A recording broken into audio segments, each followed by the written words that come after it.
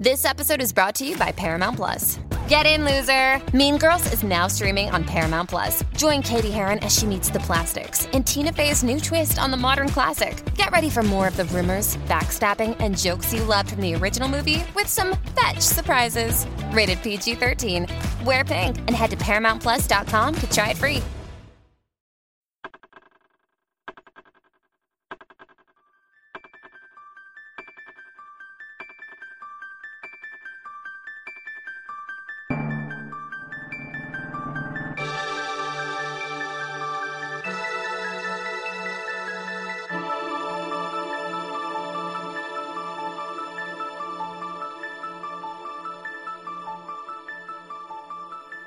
Welcome to Final Fantasy Weekly. I'm Drew Kreisman. And I am Ira Kreisman. And on this episode, we begin our conversation on the plot, themes, and characters of Chrono Trigger? Chrono Trigger! No, totally a Final Fantasy game. It doesn't have either the words final or fantasy in the title. That's true. We'll get to all of that in just a moment. We'll explain what it is we're doing here and do our best to justify why this is happening. But let me spit a couple of facts at you to begin with. Chrono Trigger was released for the Super Nintendo in 1995. It would later be released for the PlayStation in 1999 as part of the Final Fantasy Chronicles collection. That sounds like justification. Yeah, it does. New and nifty anime cutscenes.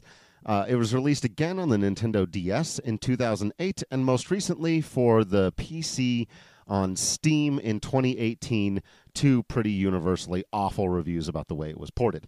It has, across all of those formats, sold 2.36 million copies, which is good, but by no means great. We're going to hear some ridiculous numbers here in a couple of games in the Final Fantasy franchise, but still... especially considering that a lot of that does come from the original Super Nintendo release, that's pretty darn good. Chrono Trigger was designed by Hironobu Sakaguchi and conceived by Sakaguchi and Yuji Horii, the creator of the Dragon Quest series. It was directed by Yoshinori Kitase, Takashi Tokita, and Akihiko Matsui. Now, we already have to slow down for just a moment because there are a couple of new names here and one old name that we need to remember, because it's worth pointing out who each of these people are, especially the ones we haven't yet discussed. We have already mentioned Takashi Tokita, who was the lead designer on Final Fantasy IV, a director on this game. He would go on to direct Parasite Eve. Beyond that, markedly impressive resume, not a whole lot of history for him. Next on our list, Akihiko Matsui was one of the three directors for this game, but also mainly a designer of battle systems for Final Fantasy IV, V, Romancing Saga 2, Chrono Trigger, Saga Frontier, Legend of Mana, Final Fantasy XI, and perhaps most notably, Final Fantasy XIV, A Realm Reborn, which is an absolute blast to play and a revolution in console MMO role-playing games. So obviously he is still with the company, but also still with the company, those of you who really know this stuff, a name probably stuck out to you here, one we haven't said yet on the podcast, but the guy who is really in charge of this Final Fantasy stuff now, Yoshinori Kitase, he directed, hold your horses, Final Fantasy VI, Chrono Trigger, Final Fantasy VII, Final Fantasy VIII, and Final Fantasy X.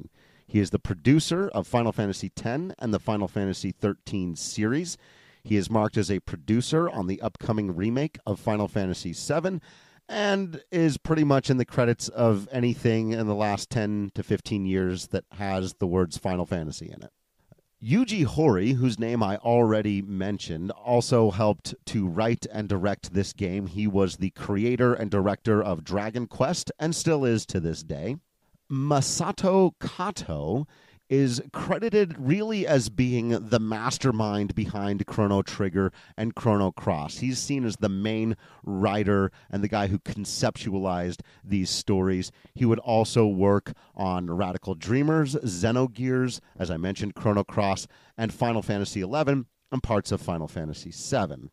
The art was not done by Yoshitaka Amano, but instead by Dragon Quest and far more famously Dragon Ball and Dragon Ball Z artist Akira Toriyama, who is by far the most famous name that has been said on this podcast, probably more than Sakaguchi or Uematsu in the wider world, because Dragon Ball Z has had such an insane crossover appeal. And finally, the music is composed by Yasunori Mitsuda primarily and Nobuo Uematsu. And that really brings us to the reason why this group of people, I had to go through all those names and tell you who they are, because these guys were called the Dream Team for a reason. On my top 10 list of video game composers, Nobuo Uematsu is a clear number 1, and Yasunori Mitsuda is a pretty clear number 3. And there's a separation between my top 3 and everybody else, with Koji Kondo of Nintendo fame ranking number 2.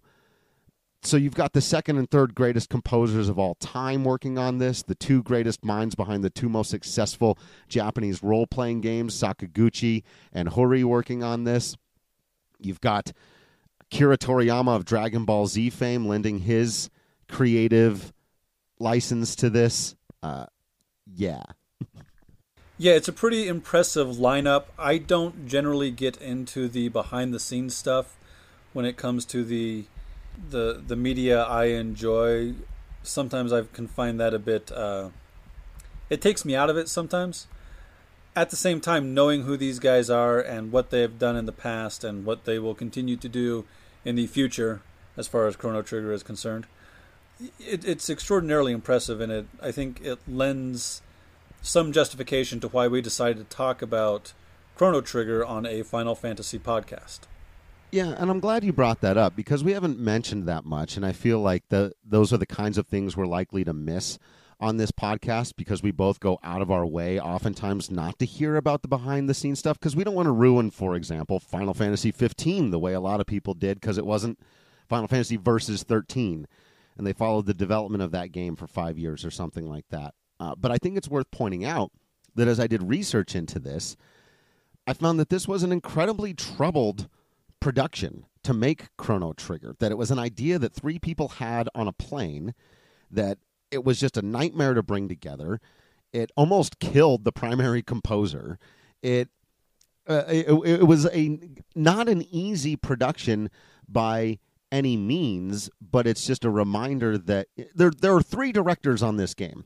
You know, usually you want one guy to run everything through, and that would be terrible for most modern games to say there are 3 directors on it. But somehow, despite all of that, Chrono Trigger is quite simply one of the most celebrated video games that has ever been created.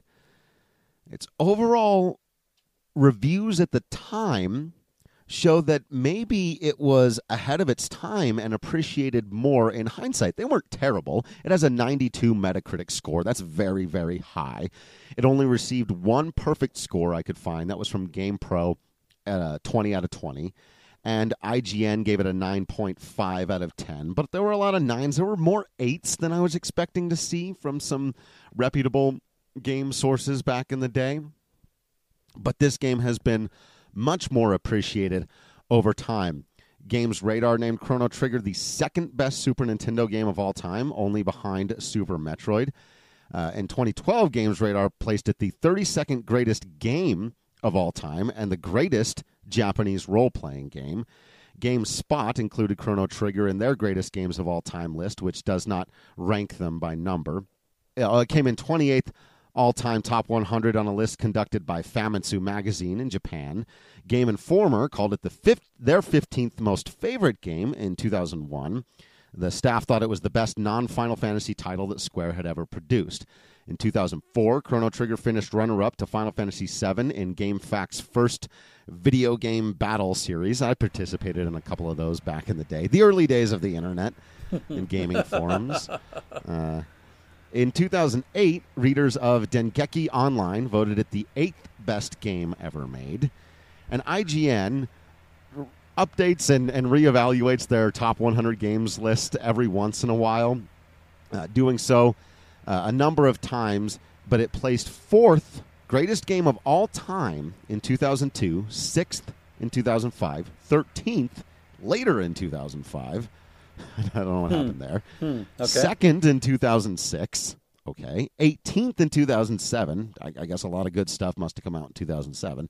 But then back to second in 2008. So they've ranked it fourth, second, and second in their greatest games of all times list, understanding that hundreds and hundreds of video games are released every single year. The lowest we saw here was 32. Again, pretty impressive. So it should be noted at this point that we are going to forego our normal interlude episode, where between each Final Fantasy game we discuss maybe a larger trope or some kind of broader topic regarding the entire franchise, and just do this Chrono Trigger thing before getting back to the sixth installment of the Final Fantasy franchise. And ironically, I suppose, we're going to go a little bit out of order. We're going to break our chronology, if you will. We've been going along, in the order that the games came out. Chrono Trigger did come out after Final Fantasy VI, but we decided we really wanted our conversation on 6 to go right into 7, because there are so many interesting things that happen with the development of the franchise, with some of the philosophies and ideas with steampunk and cyberpunk and all of that stuff, that we're going to have a fun time with the interlude episodes between 6 and 7.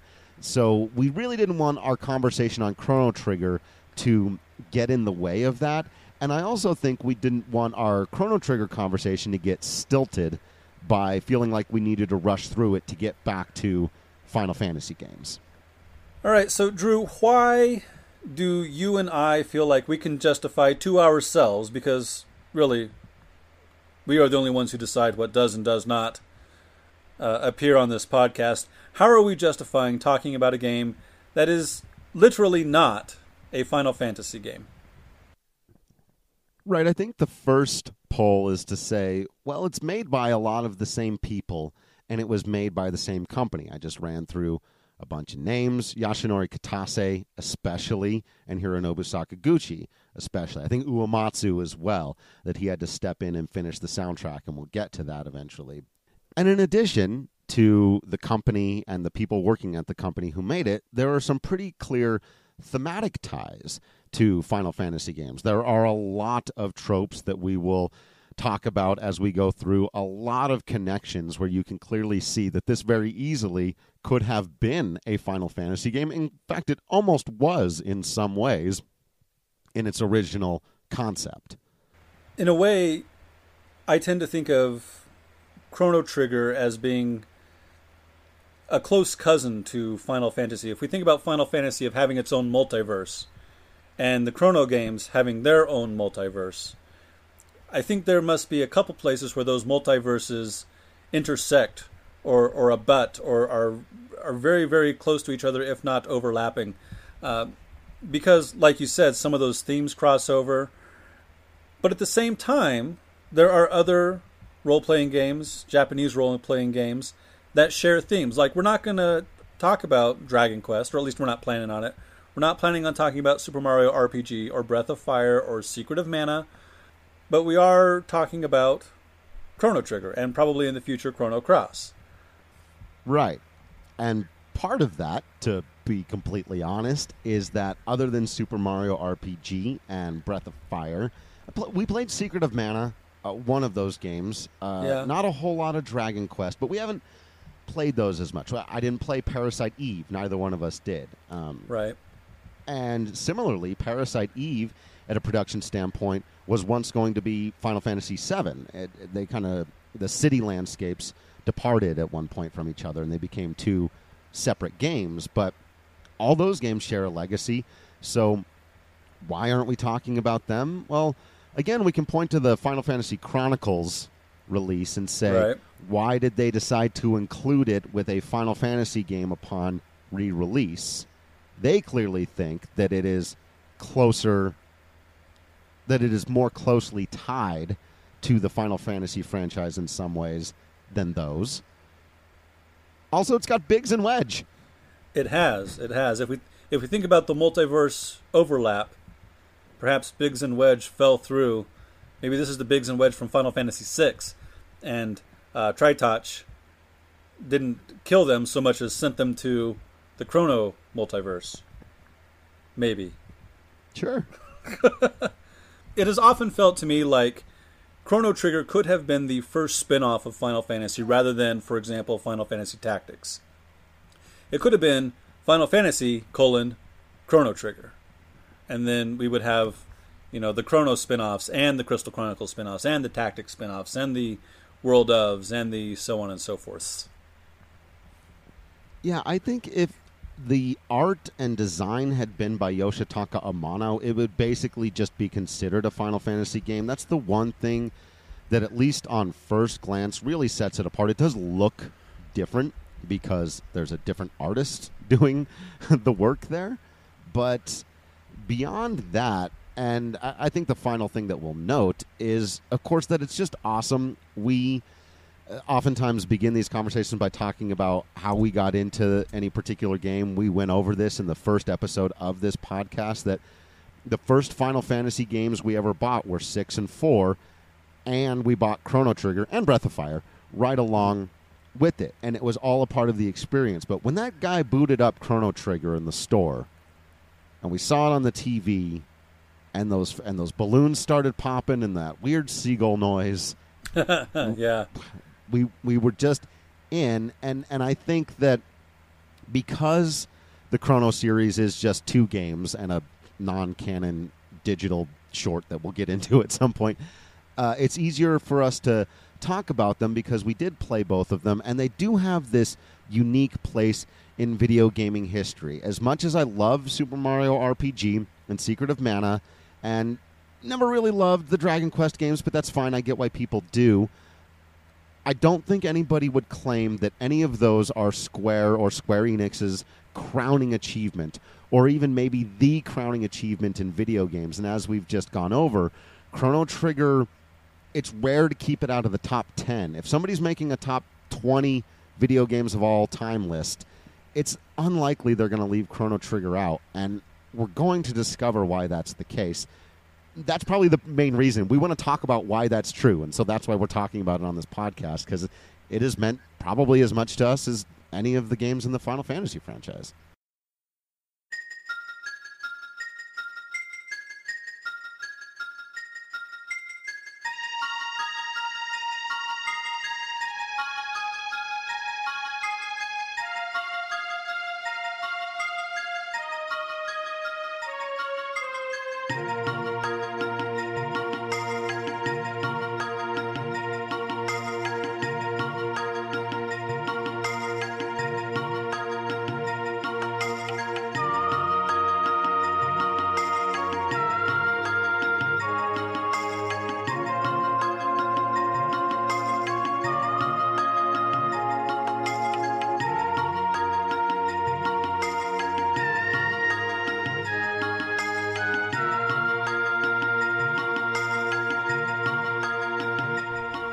So we often like to pick a lens through which to understand whatever story we are talking about.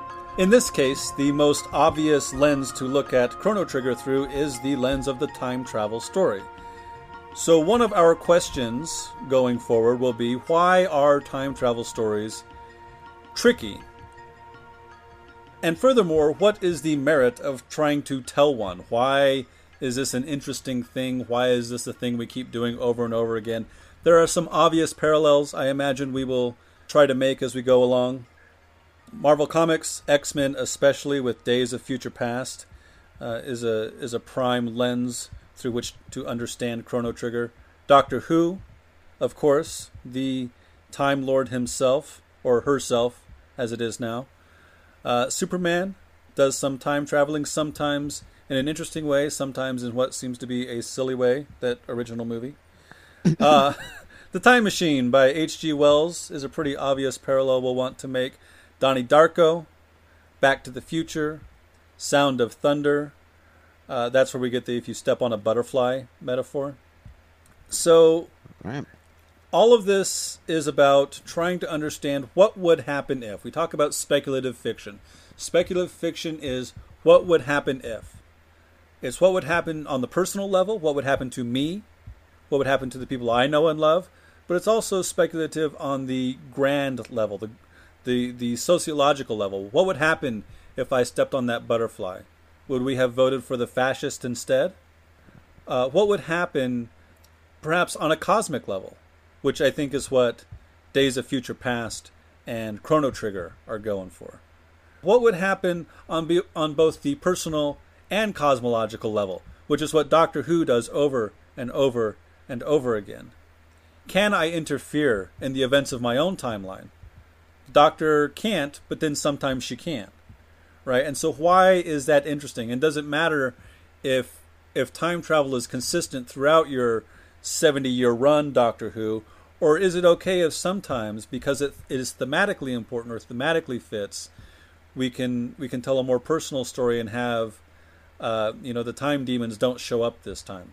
Oh, Flash, DC, the DC comic shows are doing time travel all the time. Another good example. So I imagine we've got plenty of other pop culture lenses through which to try to understand why Chrono Trigger does it so well.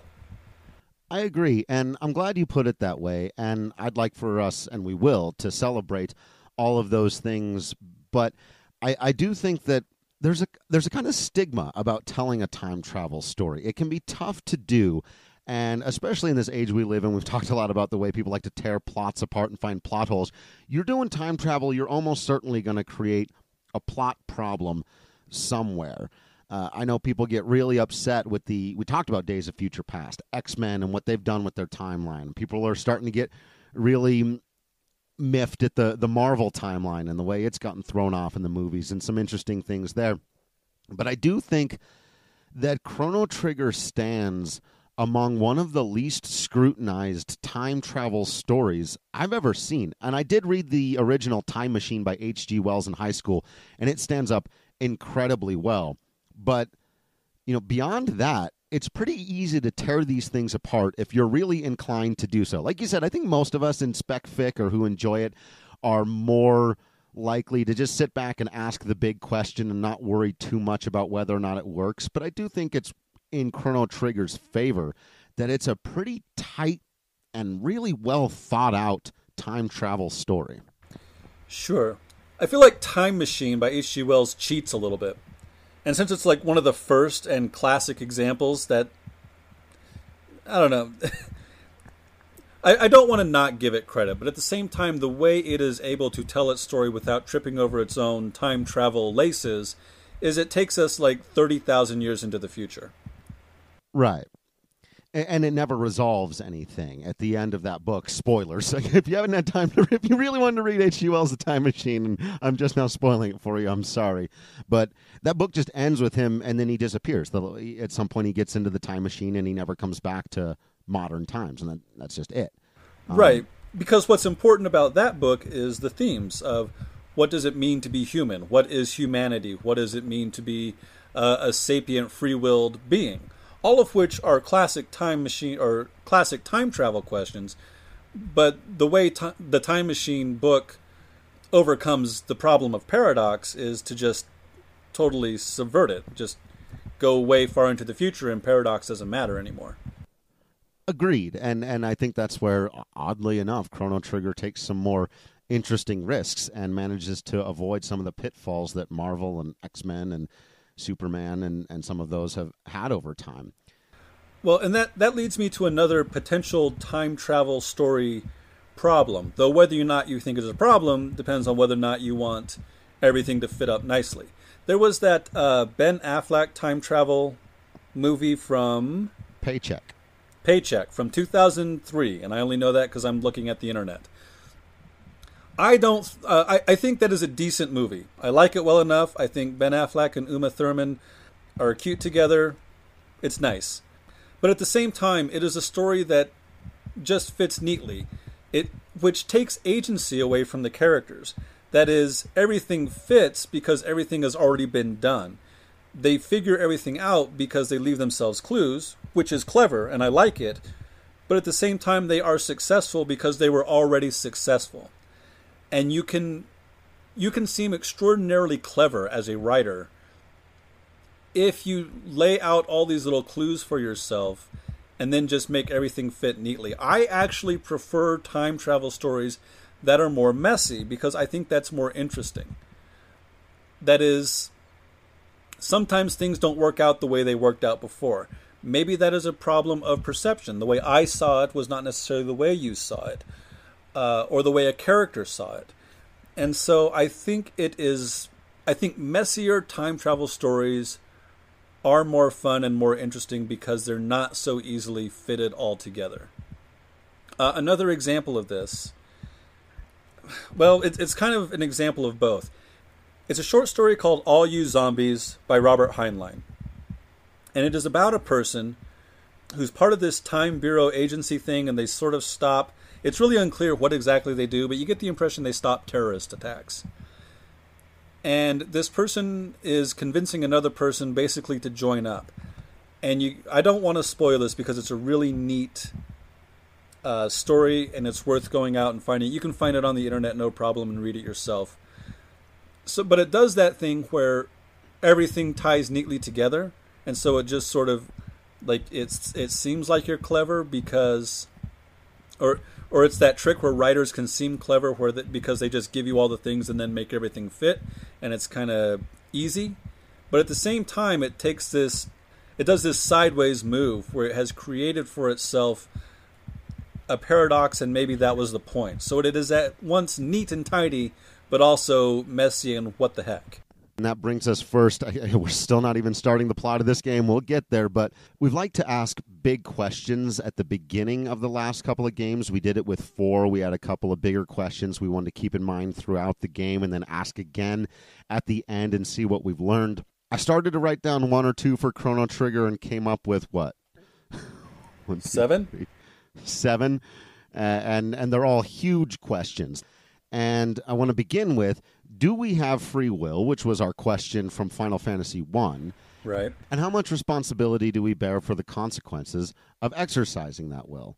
Or what if we choose not to?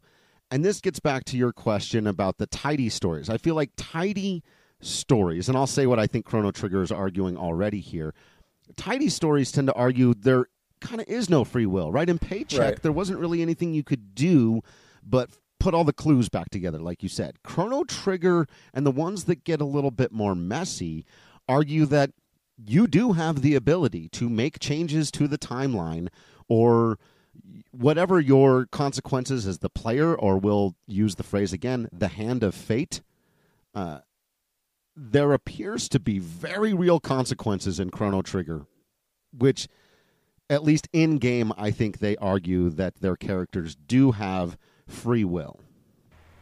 Yeah, I think that is absolutely right. And that's also one of the reasons I really like Doctor Who. The Doctor is all about there are consequences to actions, not only to the Doctor's actions, though his, or now hers, are often outsized, but to everybody's actions. There are no unimportant people. And while not everyone's got the advantage of being able to bop around in a TARDIS or an epoch, it's still important what you do, how you do it, and why you do it. And that leads us directly into our second question. Does the ability to manipulate time make free will irrelevant? So let's grant that we all have free will and we can make actions and choices that have consequences and repercussions.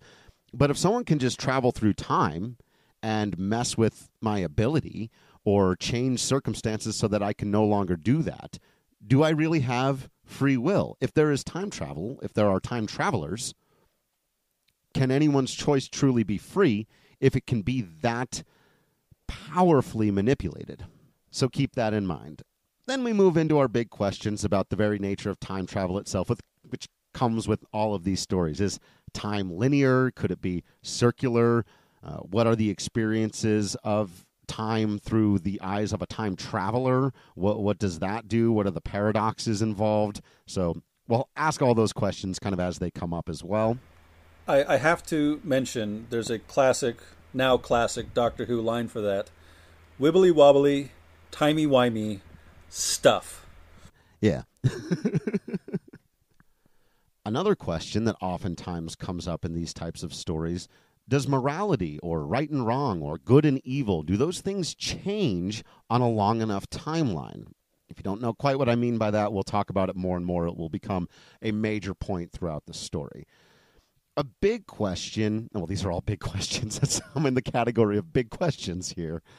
I think Chrono Trigger and really ultimately Chrono Cross and most Final Fantasy games have this question somewhere at their heart.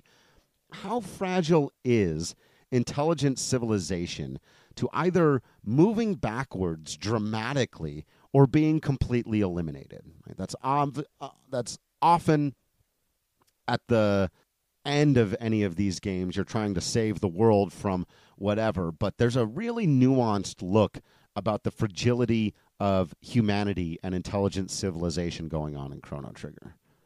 And probably not finally, because I'm sure we'll discover more huge questions as we go through this thing. But I wanted to ask this. Is Lavos, or the Cloud of Darkness, or X-Death maybe, are they parallels? Or is that a fair parallel? Galactus. Mm-hmm. Is Lavos evil? Because Lavos is the primary antagonist, or threat, at least, in this story. Right. But it's unclear. Right. And so we'll ask that question a couple of times. All right, so let's start the events of Chrono Trigger.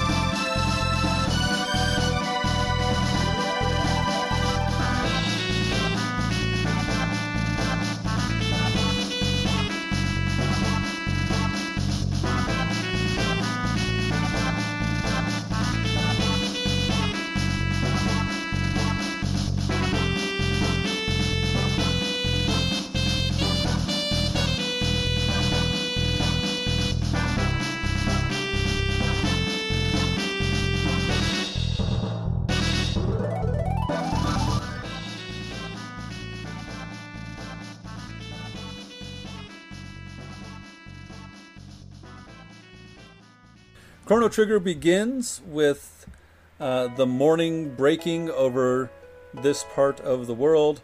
Our hero, a young man with spiky red hair, the first spiky hair we'll see in a Final Fantasy. Oh wait, it's not fun. Alright, so our hero wakes up, woken up by Lini's bell ringing in the town square and by Mom coming up to the room and throwing open the curtains. I do want to point out quickly, this is considered a common creative writing sin. You don't start your story with your main character waking up. On the other hand, I think for Chrono Trigger, it works just fine. Mom gives our main hero, named Chrono, an allowance of like 5G or something, or is it GP or is it G? And then the cat is there and the cat meows at you, and if you wander around the house, the cat will follow you around the house, which I think is super cute. And then Mom reminds you that your friend, what was her name again? Luca. Because Mom forgets the name so that you can name the character if you want. Like this best friend you've had since you were a kid. So Mom reminds you that Luca's got this machine she's going to display at the Millennial Fair.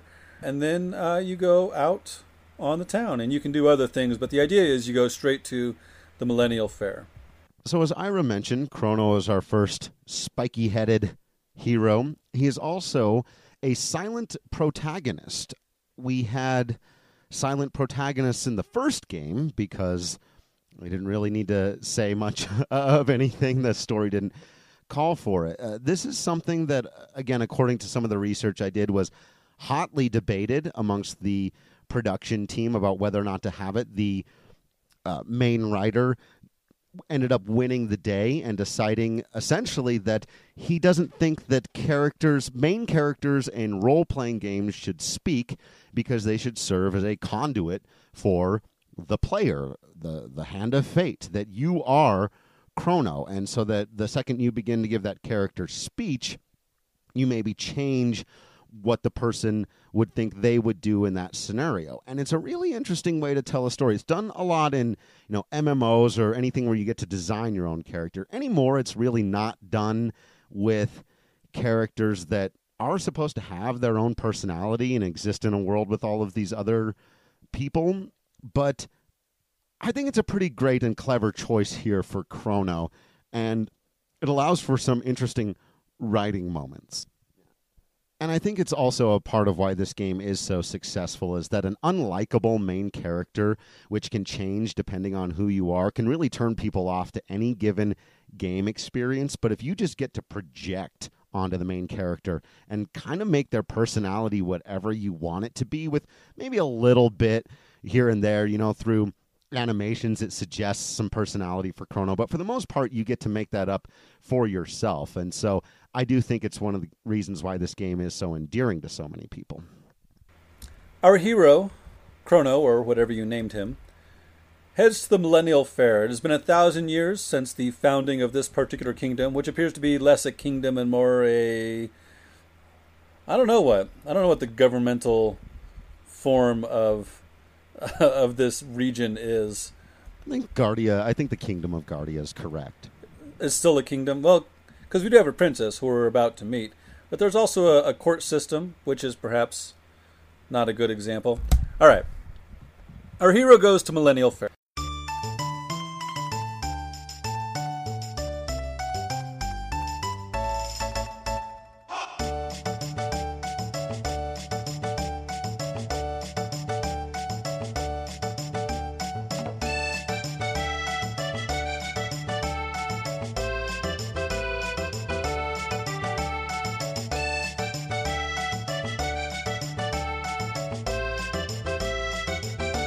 There are lots of things to do here. There's some mini-game kind of things. You can fight a robot designed by Luca, Chrono's buddy.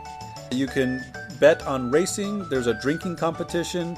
You can hit a bell. Oh, no, it's that strength or that feat of strength thing where you hit a thing and it runs up the runner to hit a bell. You can dance to music. There's a horror house. There's a lost kitten to find. There's a lunch that you shouldn't eat. Right. This is where we run into Biggs and Wedge. I think it's Biggs, Wedge, and Pierre or something like that. And you have to keep track of who's who in this little mini game. A bunch of little mini games. The golden saucer of Guardia. But this is the pioneer, something that a lot of people point out to, because as you just mentioned, Final Fantasy VII popularized role-playing games having extensive side content and mini games that you could go and play while you're, not saving the world from impending doom. And but it was done here first. The first thing you do is walk into this fair, and you just have your choice of all these different little mini games that you can do. You can bet on the racing, which is gambling right away. That's interesting. But I also love the feel and flavor this immediately gives the world and the time. We're told that we're in 1000 AD. But what does that really mean to us? Well, we get the sense that this is like our own Renaissance time. They're having a fair. They're playing festive music. People are playing games. They're all dressed up. People appear to be having a good time. And so that gives us a good grounding point for what life is like in our base era. A couple of details I want to mention before we get into what happens next. There is a weaponsmith here who will play an important part later. There are a lot of things to do and not do that will be important to a trial later. Like you need to find that lost cat, and you need to not eat this sack lunch, and you need to... I think there's another lady that you can help. Also, you mentioned it's 1000 AD. AD is interesting. It suggests a couple of things. One, that this is an Earth parallel. Two, that there was some sort of a Christ-like figure. And three, that Latin was spoken in this world at one point. So it suggests an Earth-like or an Earth parallel because of the Latin and the Christ figure. AD stands for Anno Domini, which in Latin means the year of our Lord, referring to Jesus Christ. I'm not sure they meant to have this be an Earth parallel necessarily. For one thing, the continents are not at all correct. There are monsters, there's magic, so on and so forth. I think it was just meant as a shorthand. I think it's not meant to be taken too literally. They could have used BCE, before Common Era, and CE, Common Era, but they chose to go with BC and AD. I guess make of that what you will. Yeah, I think so. I mean, I lean toward, I think, what you're saying there at the end, which is it was probably just a shorthand, and they knew that everyone would know immediately what they meant if they used AD and BC. I don't think BCE and CE were quite as commonly understood in 1995, maybe. And also, we should mention the name Ted Woolsey. Yeah, yeah. Again. And we'll talk about him more in just a minute, and why he took the H out of Chrono's name, I don't know. But some of these two, look, without Ted Woolsey, maybe we wouldn't have gotten some of these games. So we're not going to give the guy a huge hard time like a lot of people do. We love our Spoonie Bards and all the weird translations he made. Well, I don't know that we love all of them. There are some weird ones we'll talk about in this game. But the guy brought us some of our favorite experiences of all time. So we're not going to jump up and down on him. But I almost would bet it was a Ted Woolsey decision. Could be, yeah. So at some point you've got to go up the stairs to this other little area, and you will almost immediately run into a blonde-headed, white-clad girl with a pendant. You'll knock her down. Knock her on her ass. First thing. Well done, Chrono. Way to make an impression. And here's one of those things you can do wrong if you don't talk to her before you go get the pendant that she obviously dropped. They will accuse you of having tried to steal it. But you meet this girl. She says her name is Marley. She has lost her pendant. You give her pendant back. She decides you're a good dude and wants you to show her around Millennial Fair, which you can do. Again, there's a variety of things to do or not do. She wants to buy candy at one point. Don't get away from the table too quickly, or they will accuse you of having rushed her around the place. And then eventually there will be an announcement that Luca's demonstration is on. So you go to the far north of the Millennial Fair. There are a couple of teleportation pads here, and Luca and her father show off their teleportation machine. It's only a teleportation of 4 feet, but they need a volunteer, and Chrono is nothing if not a enthusiastic volunteer. They make it work. He sort of disappears into these motes of light. He goes over to the other teleportation pad, and there it is. It's pretty cool. Right before we get into the good crazy stuff, it's worth noting that the young woman that we've quite literally bumped into introduces herself as Marl, who I think we used to call Marley, but I believe is properly pronounced Marl, and that's what I call her now. I'm not sure I'm going to be able to not say Marley. I will try. It doesn't matter to me. But, fair enough. So even though it hasn't been explained to us in-game yet, though there are some pretty strong hints, what with the special pendant and her wearing white and the beautiful blonde flowing hair and all of that, that she is, in fact, a princess, something we'll find out here pretty shortly. And the reason we bring it up is because she's going to serve a very similar role in this game as Rosa and Lena and Princess Leia and other Rebels versus Empires princesses who join with our ragtag group of heroes. She's right in line with those characters, another thematic tie to the rest of Final Fantasy. And Star Wars, which, of course, itself is tied to Final Fantasy.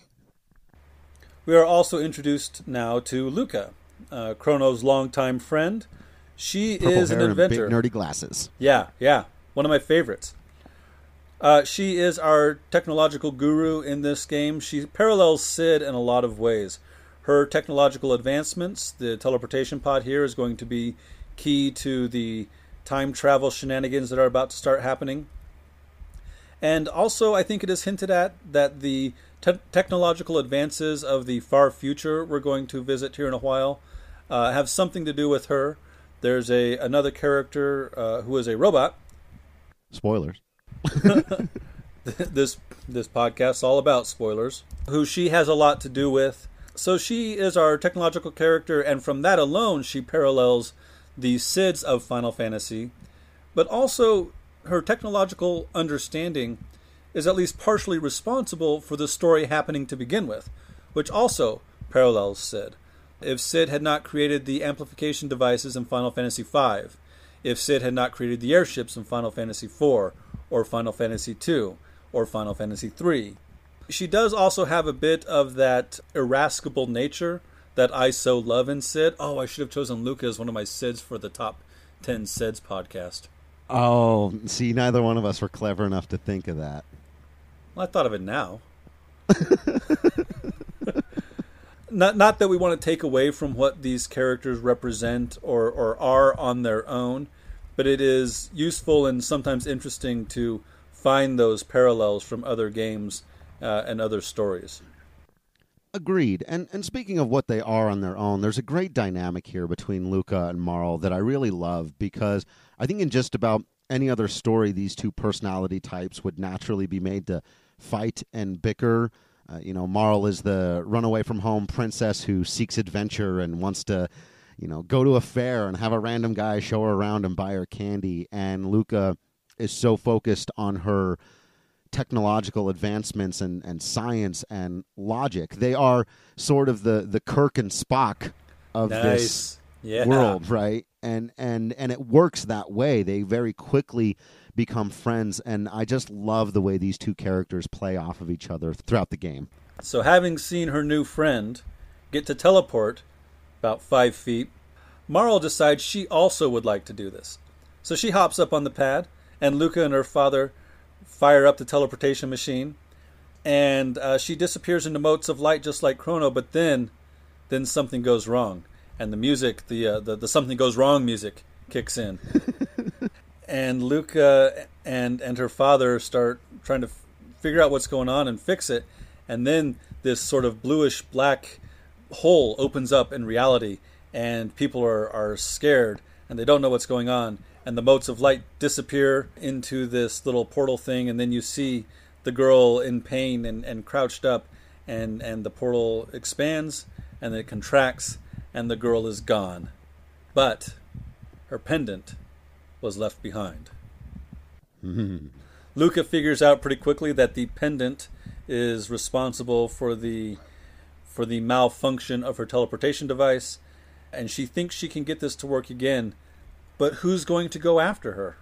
I was playing Final Fantasy Tactics the other day for some research for this podcast, and you get into a battle. This happens several times. You get into battles, and there's just somebody on the other side of the field, and you go, hey, we should save that person. In fact, one time it really comes back to bite you. Yeah, it does. F that guy. And upon one one that doesn't, saving Mustadio recently, I walked into that battle, and in choosing, after all of these terrible things have happened to Ramza, to go ahead and try to save this person, I thought to myself, what would a Final Fantasy hero do? Whatever would get a Stark killed. Nice. And I feel like this is for Chrono I'm going to do the super brave and heroic thing that in Game of Thrones would get a Stark killed, but this is Final Fantasy or Chrono Trigger, and so I'm just doing the super brave thing. He jumps into a portal. He's just like, yeah, sure. I'll put on the pendant and go through a portal to God knows where, searching for the girl I just met 10 minutes ago.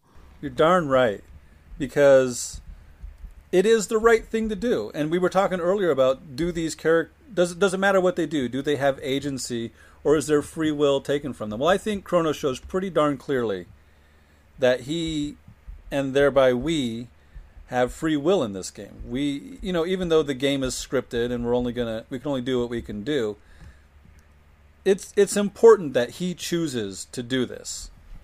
Though it's surprising that we've just now gotten to the point of mentioning this. This was one of the first games that famously made it so that your choices in-game did have repercussions. There are multiple endings, and you've hinted to a number of choices already that can change, kind of. Right. The way the story is told. Again, something that's a bit meta, something the creators are telling us free will has consequences. And sometimes one of those consequences is you get sucked into a time portal back to the year 600 AD or 400 years back in time. Though he doesn't know that immediately. That is where Chrono appears after, I would say quite foolishly, jumping into the time portal.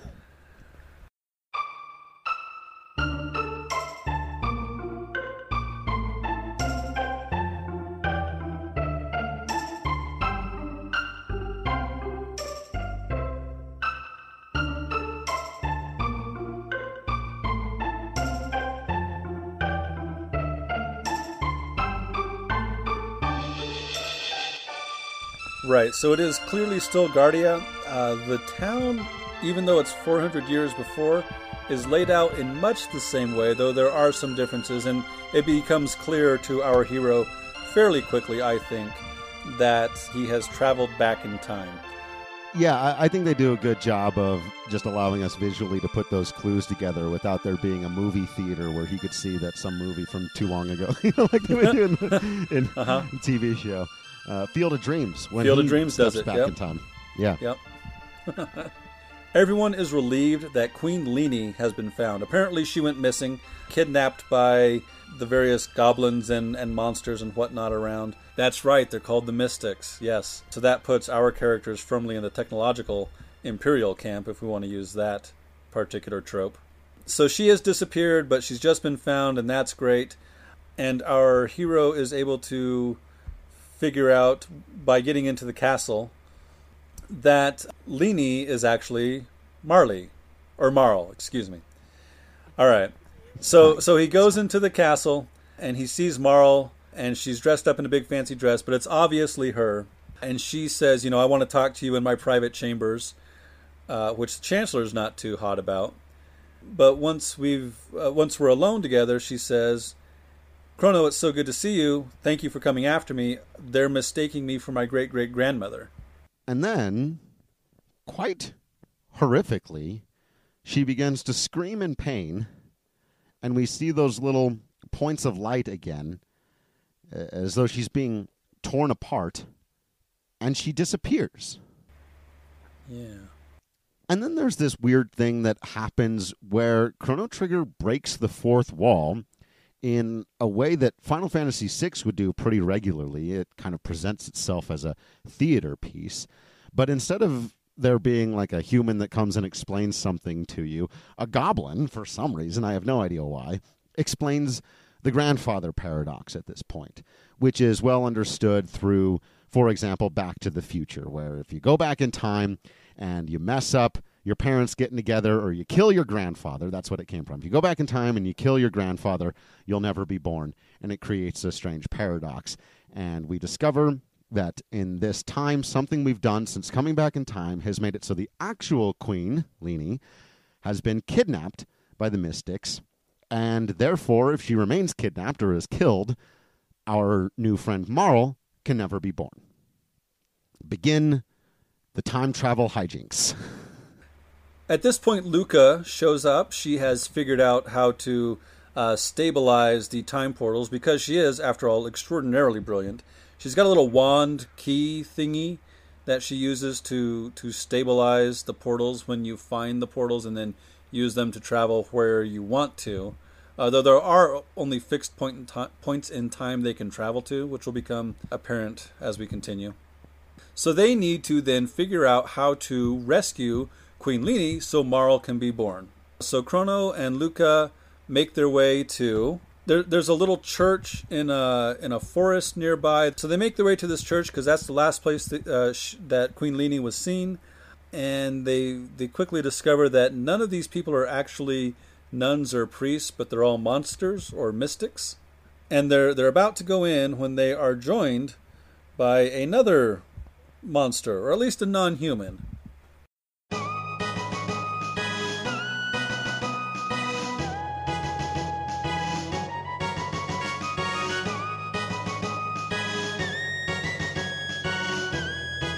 Frog!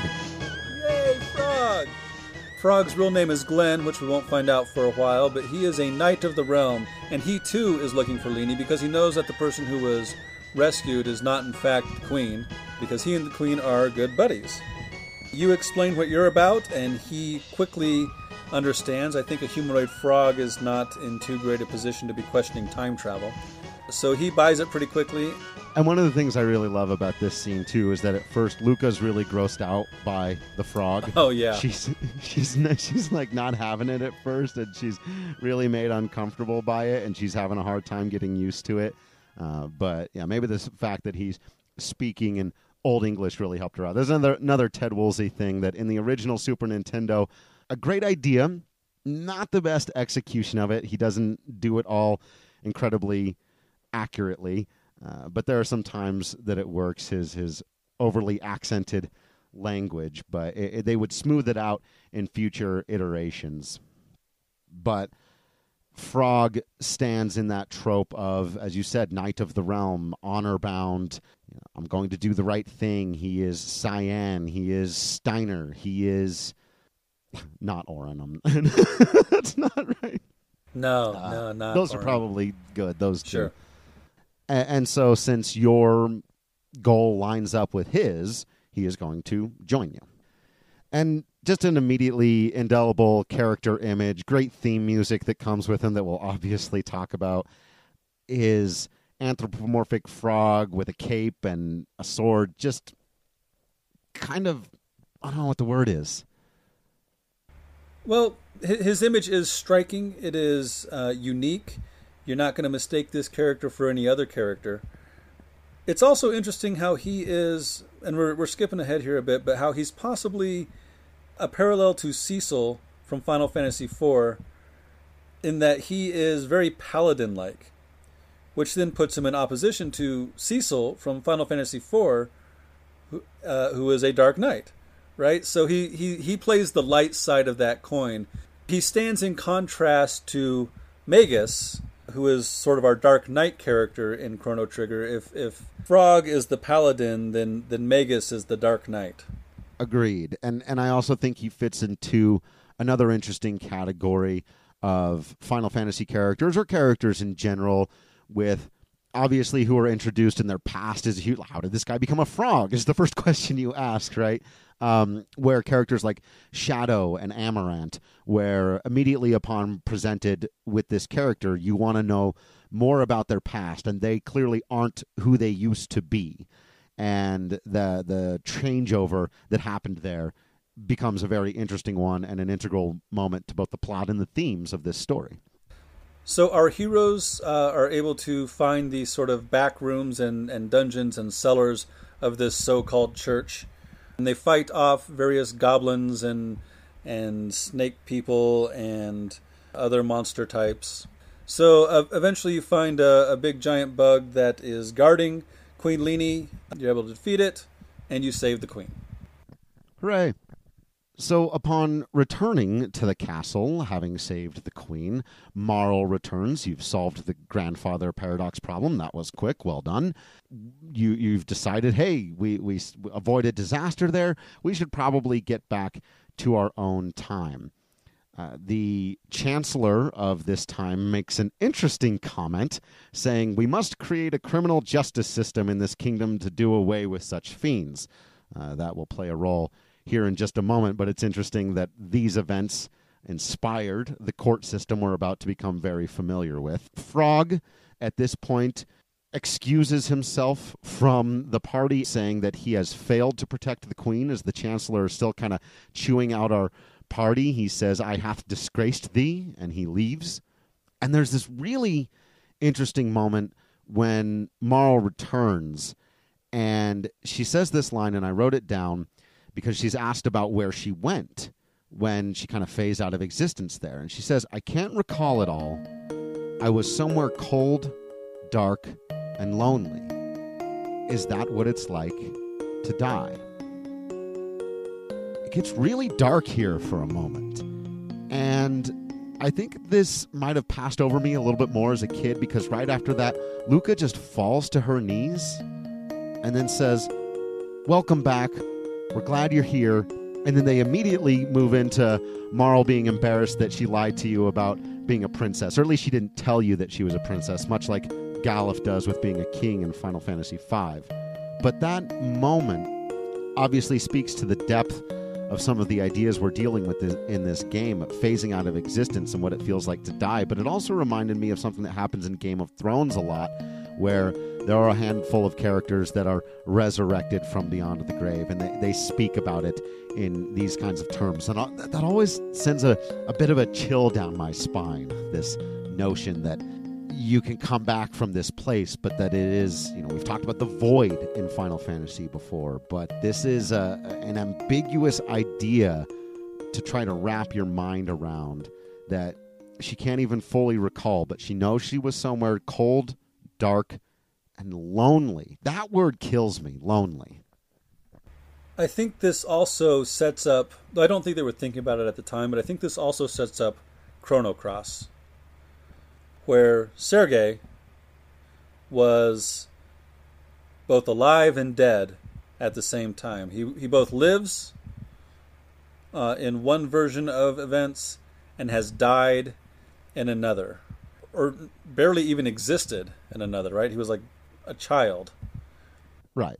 And so his existence in both planes of existence is what sets up the shenanigans of Chrono Cross. I feel like this is it's not just a parallel, it's also we're going to continue exploring these themes later. There's also a really cute moment here where Marl asks Chrono if he still would have shown her around the fair if he had known she was a princess. And it's one of those times where it gives you the opportunity to answer. And, of course, pretty much anyone would say, of course I would. Of course. Except you terrible people out there who said no. And then there's a funny moment where she gets to tie in the Back to the Future stuff by saying goodbye to the king and queen of this time and saying, I hope you two get along. Make some babies. And as Frog leaves in disgrace because he failed to protect the queen, Luca, who was grossed out by him at the beginning, says, Froggy, you weren't such a bad guy after all. And I thought that was a nice little moment. And then they make their way back to the place, the gate that Luca has created now with her new understanding of how this stuff works. And they use the key that she has created so that they can go back home to 1000 AD and never have to worry about any of this time travel stuff ever again. The end. Well done, team. The end. Except, no, they are immediately arrested by the Chancellor. At least Chrono is. Marley is not arrested. And this is where it's revealed that her name is Princess Nadia, right? Right. They call her Princess Nadia. Luca apologizes for getting her wrapped up in all of that horrible drama, but Marl says, it's the most fun I've had in months, reminding us again that she's the rambunctious princess who's been kept up in this stuffy castle and she was out for adventure, and if that meant her life was in danger from hundreds of years ago, then albeit. I love, too, that she says, in months. It made me wonder, what was she doing a couple of months ago if time travel is doesn't make her all-time list? Fair enough. Fair enough.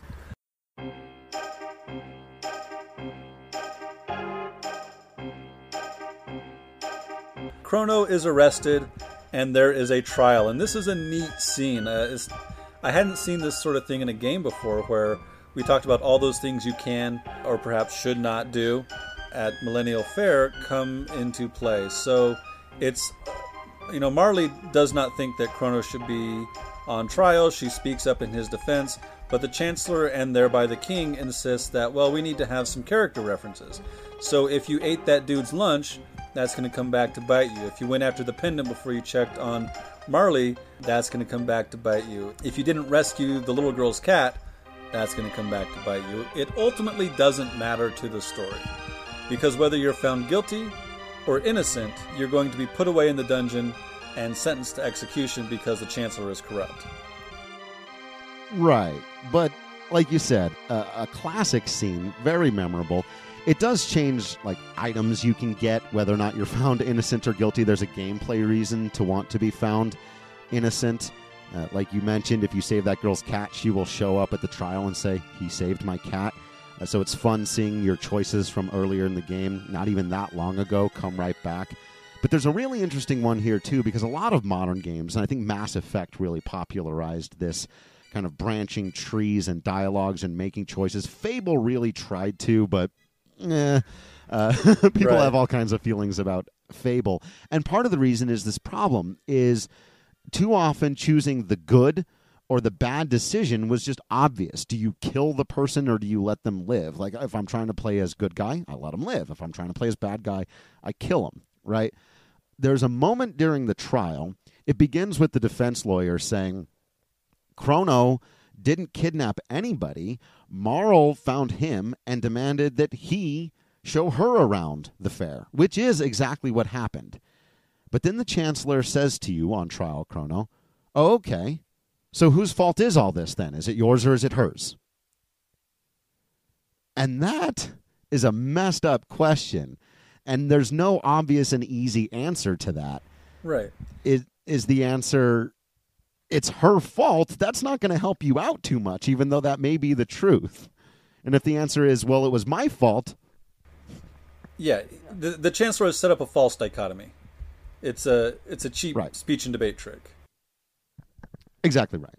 And then, like you said, even if you're found innocent by every single juror, they will throw you in jail for a couple of days solitary confinement anyway, because this is still kind of a feudal system. So despite the fact that we inspired a new criminal justice system from 400 years ago, and they're still working out some of the kinks, the king can still just throw people in jail because he wants to. Right. And well, I think that also goes to speak to...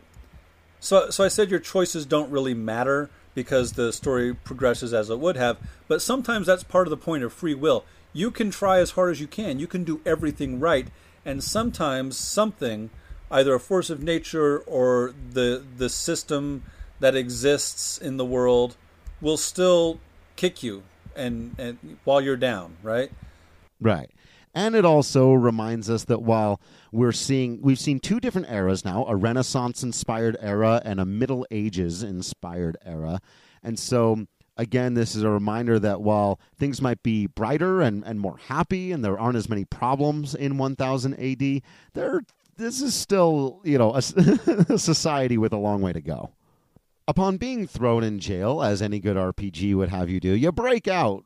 There's a lot of interesting little fun, nuanced things here, but the long and short of it from a storyline perspective is Chrono breaks out of jail. Luca ends up showing up to help him break out of jail as he's doing it. Gives him the classic line, "I came to rescue you, but you're rescuing yourself, so let's go."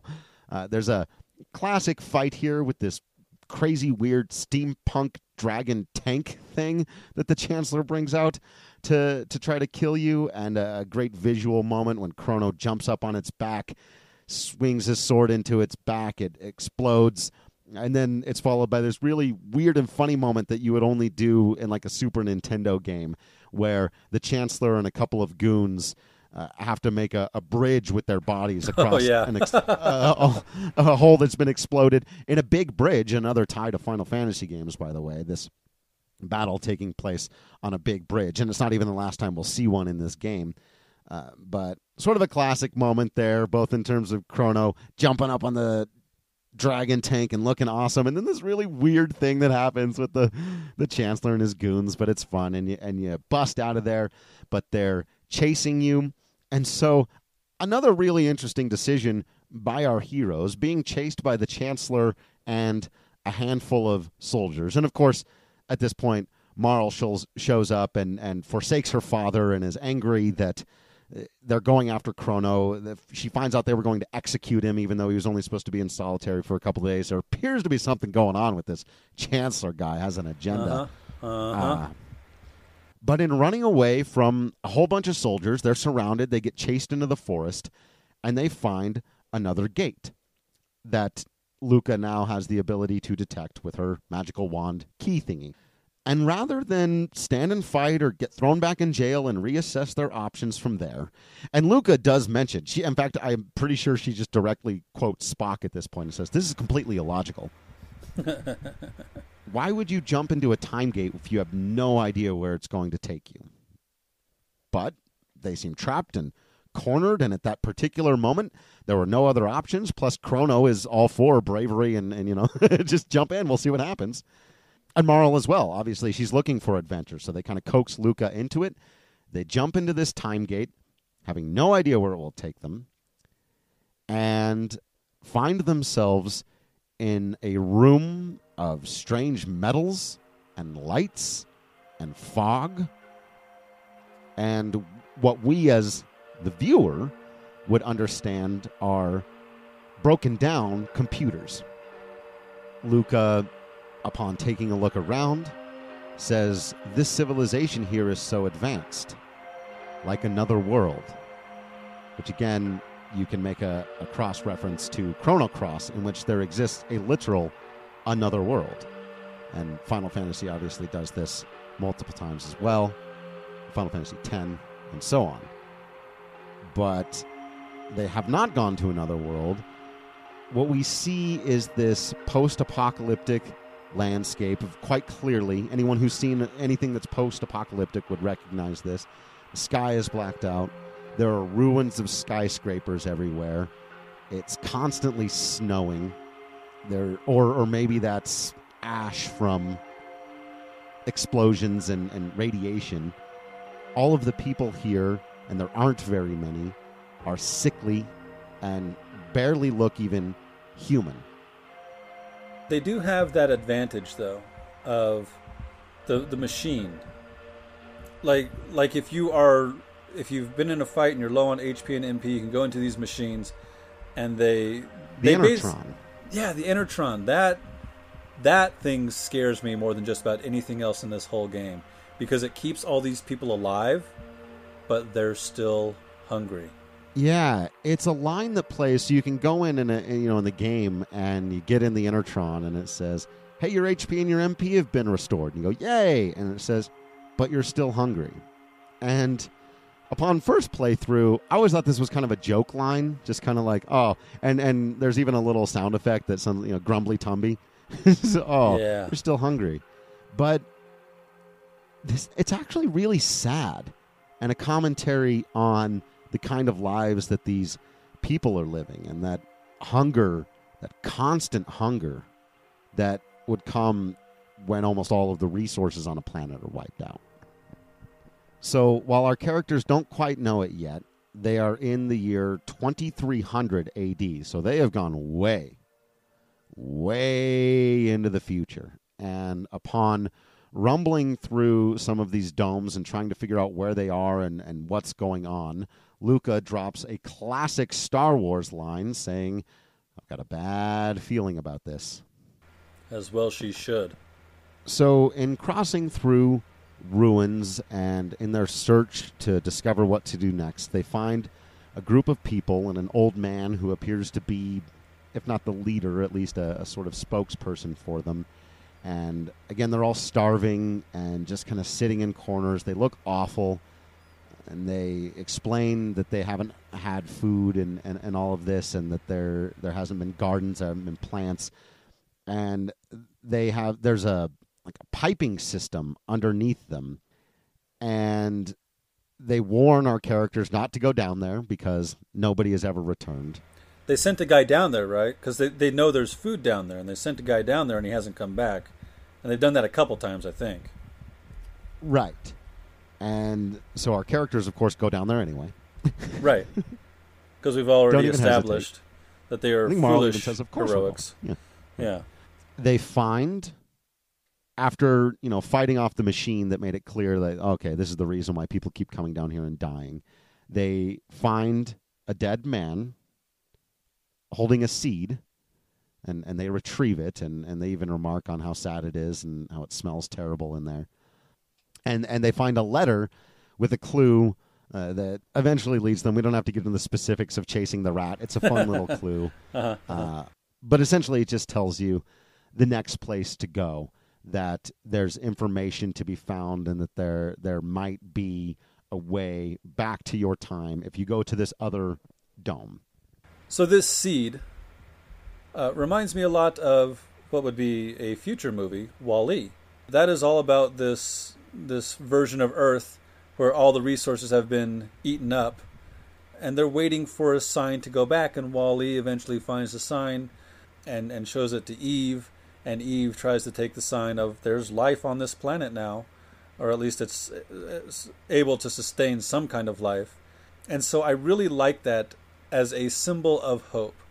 Despite having destroyed the planet through overuse in Wall-E, there is hope that it can be restored. Despite what we're about to learn about this planet, maybe even after that, there is hope that maybe life can continue in some way. It also reminds me that life can continue. Final Fantasy Spirits Within. The whole point of that movie is, life continues, life goes on.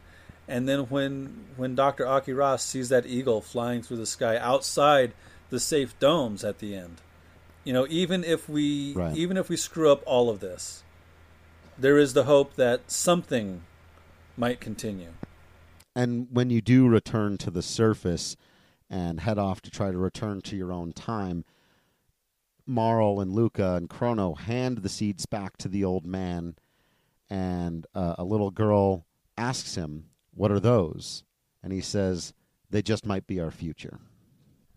And that's kind of the only hope that these people have, because as you then learn upon finding a computer that appears workable, or at least it's workable once Luca gets her hands on it, and Marl makes a comment about, I guess you can just work anything, can't you? Any device. And actually, it's Marl who rounds up and she literally says, "What does this button do?" As Luca's trying to find a way back, Marl cues up a video of 1999 AD, visual recording, the day of Lavos.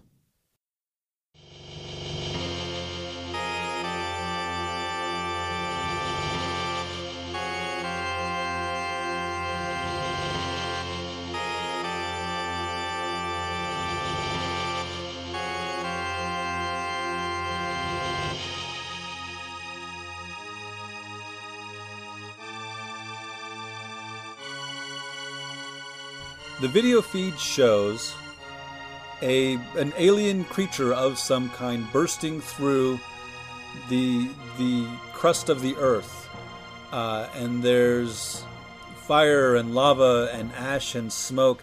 And not only does this alien creature burst through the surface of the earth, it also fires these beams of energy. It's very Godzilla-like. Like we were talking about, X-Death is maybe kind of Godzilla-like, or the planetary weapons of Final Fantasy VII are kind of Godzilla-like. This creature called Lavos, is kind of like that. It comes forth and it sends this whole planet into a post-apocalyptic nosedive. They had achieved a sort of technological utopia, almost. For what we will find out, this is actually the second time Lavos has destroyed a utopia on this planet. It's really quite profound. Our heroes have done all they can to help each other out, and it's all still a pretty personal story at this point.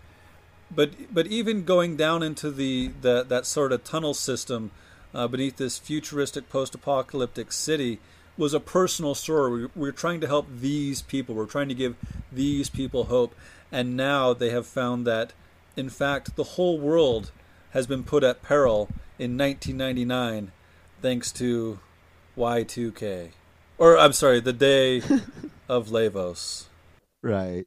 I wonder how much fears at that time about the millennium played into when they decided to put that. But, yeah, they more or less witnessed the destruction of humanity. They know, because they've met these people, that humanity technically survives, but clearly they're barely hanging on by a thread, and it's because of this event. They're shown the end of the world, and I don't know how you don't get a little rocked by that. So what do you do, Drew, when you've gone way into the future, 1,300 years into the future, and you have seen the beginning of the end? What do you do? Well, if you're Marl and Luca and Chrono, and in this case we are, you decide, mostly Marl first, that you have to save the world the way Chrono saved her in the past. This must be done. And Luca, a little bit reluctantly, but having just seen not only the horror of the world coming to an end, but the aftermath of it, agrees. And Chrono, being a silent protagonist who is perhaps the hand of fate in this game. Well, if you continue playing the game, then you've answered your question, right?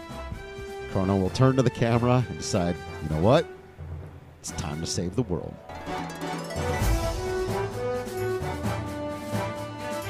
That's it for this episode. Thanks for listening, and thank you to everyone who's reached out to us. Feel free to let us know what we missed, got wrong, or should have mentioned. You can follow us on Facebook and Twitter at FFWeeklyPod, or you can email us at FinalFantasyWeekly@gmail.com.